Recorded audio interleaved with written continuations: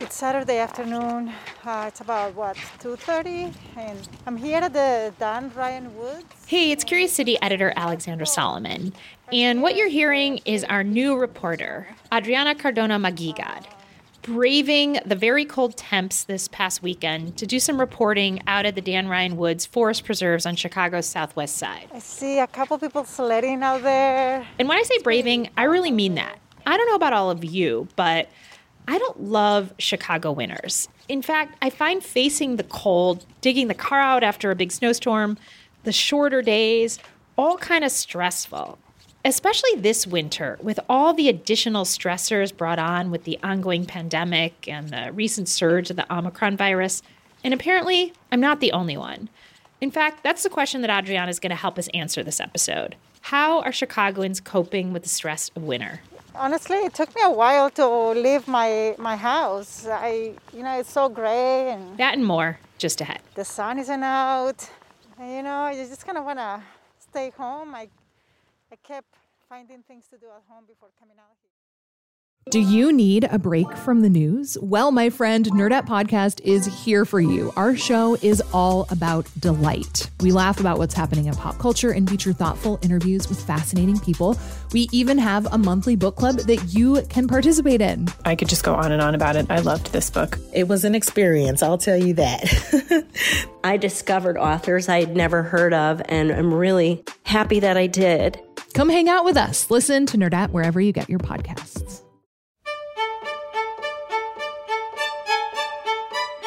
Adriana, we're super, super excited to have you as part of the Curious City team.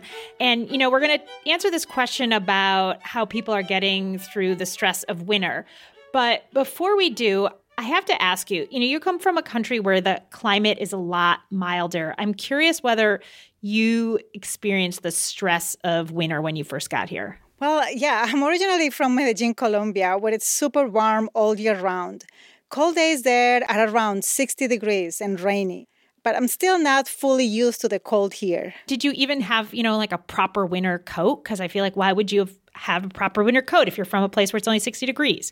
My winter coat was pretty much a windbreaker for the first few years. And yes, winters were a torment for me. Then I upgraded over the years to the real puffy ones. I'm still not fully used to the cold though. I'm not sure anybody actually really, I guess you get used to the cold, but it doesn't mean you love the winter. And, we're kind of making light, but winter can actually be really tough, I think. There's not as much daylight. The days are shorter. It's cold, which can just be kind of demotivating to get up and do stuff. Yeah, there is this general stress out there, the winter blues, and there are ways to address this. There are also some really serious conditions where people have a hard time doing basic daily tasks like, getting up and showering, getting ready for the day, staying motivated. And depending on the season we're in, especially winter, there's something called seasonal affective disorder, or SAD.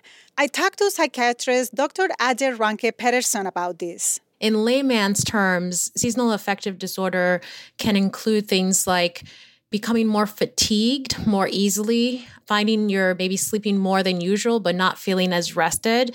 They're very similar, if not, almost the same in some ways, but though episodically different, than symptoms of depression. So feeling sad, having a low mood, losing interest in things, or losing your ability to derive pleasure from activities that maybe you once found enjoyable. Now, keeping in mind that in the winter months, a lot of times the number of activities we can engage in significantly decrease, right? Not being able to go outdoors, especially with COVID on top of that. According to Dr. Pedersen, seasonal affective disorder affects about 5% of adults in the U.S.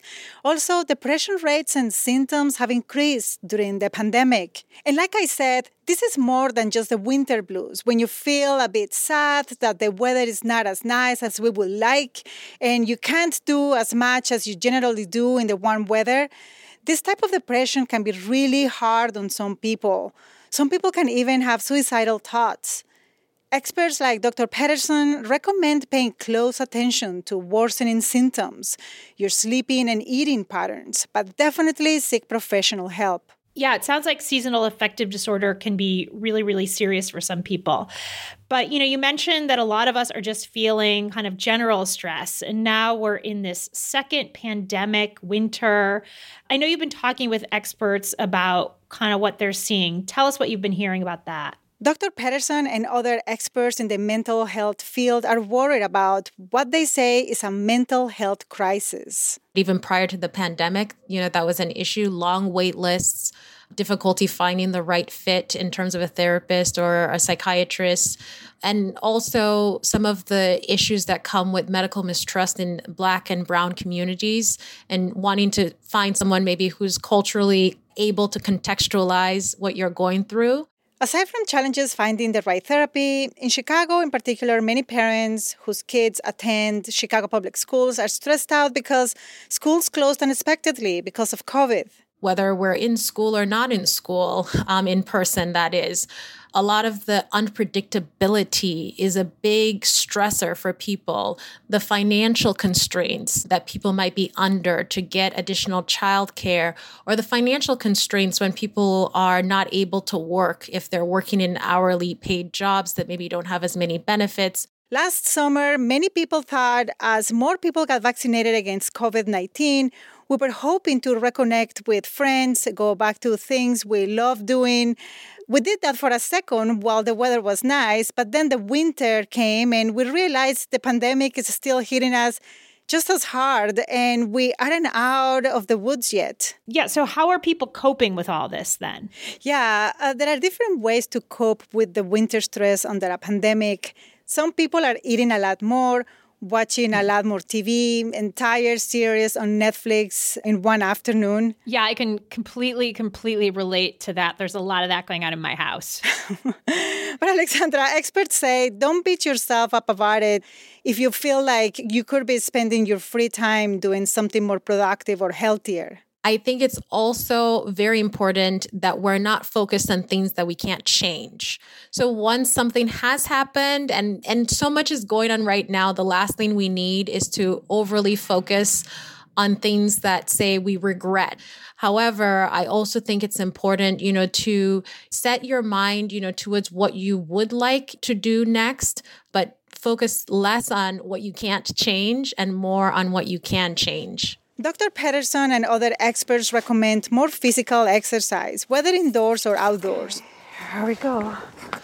I went to check out a place where dance teacher Israel Alvarez Landa is trying to get people to stay active during the worst times of the winter and this pandemic. Hi, I'm sorry to bug you.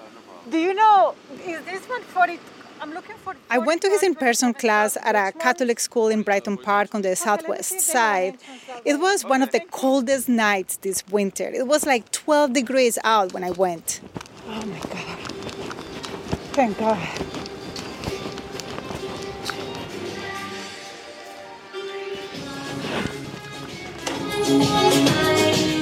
When I finally get there, about 12 people, mostly women, are sweating and doing aerobics to a mix of songs. A mis alumnos, ¿no? Entonces manejo música mexicana como quebradita, cumbia, merengue, salsa. The type of songs a lot of us in Central and South America dance to on the dance floor. Merengue, música. Israel is originally from Veracruz, Mexico. The weather there is also nice and warm, like in Colombia. Israel teaches aerobics remotely and in person during the evenings. A lot of people follow him on social media. Bueno, hoy tenemos una entrevistadora de lujo, así es que por favor un fuerte aplauso para ella. He has a bunch of tips he thinks are helpful. Pueden ir también a los lugares recreativos, ¿verdad? Como los For one, he says people should go to the park, take long walks, tengan que tener nada más sus go to church if that's something you enjoy, and definitely stay connected with family. Bonito estar en las iglesias.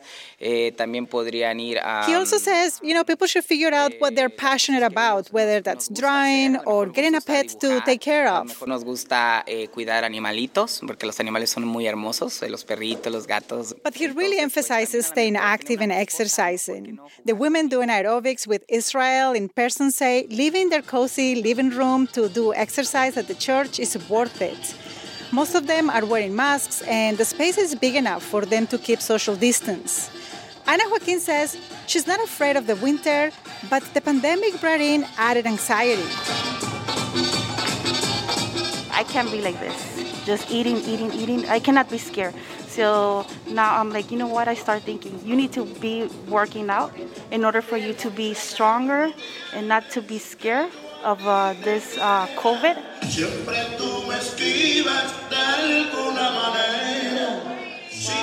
The women looked like they were having a lot of fun while burning some calories. Okay, I'm gonna try this one and see how far I get. I tried for a split second to follow along. Okay. You just change the step. It's going too fast. But it was pretty hard with my mic. Okay, I'm completely lost here. I don't think I can follow the steps or keep up. Wow, it sounds like a fun way to get some exercise. Oh, yeah. And, just like Israel and the dancers were saying, experts like Dr. Patterson say people need to do things they love doing. She also recommends light therapy and avoiding isolation. She says staying connected with people you enjoy spending time with is important. I went out on a Saturday. It was actually really cold and gray. But I spotted some college students making the best of it at the Dan Ryan Woods. I think something that we do a lot is we like to do whatever we can do with what we've got going for us. So, going out in the cold to, make fun out of it instead of having it be a bad thing, Yeah. They had a pretty fun way of relieving their stress. We were just together and then we were like, let's build a snowman. And then the snow was not sticky, so we were like, next best was sledding, and we found this cardboard.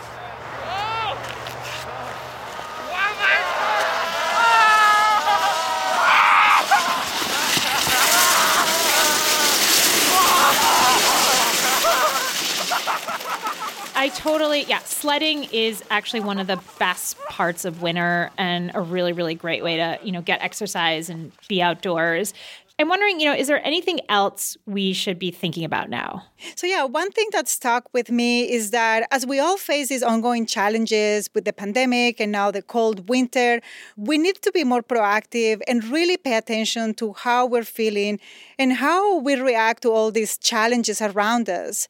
Dr. Patterson says that now more than ever, we need to keep doing our best to work together to support one another. I think there's a lot of irritability and tension that builds up. And that irritability and, tension can certainly affect our ability to connect with others, which then can affect our mood further. So I would say it's really important in this time to know that we have a common enemy, and that's COVID-19. There's so many people who have lost family members, who went through Christmas and Thanksgiving with people missing at the table from the last couple years. And I think those are very real, experiences that will live with many of us for the rest of, our lives.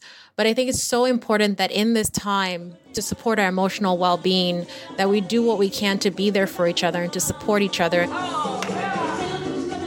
Thanks for all that great reporting, Adriana. We are super excited to have you on the team. And I think after all that, I'm going to go give my mom a call. Yes, definitely. I'm super excited, and I am definitely ready to take my kid to the park as well. So we're heading out.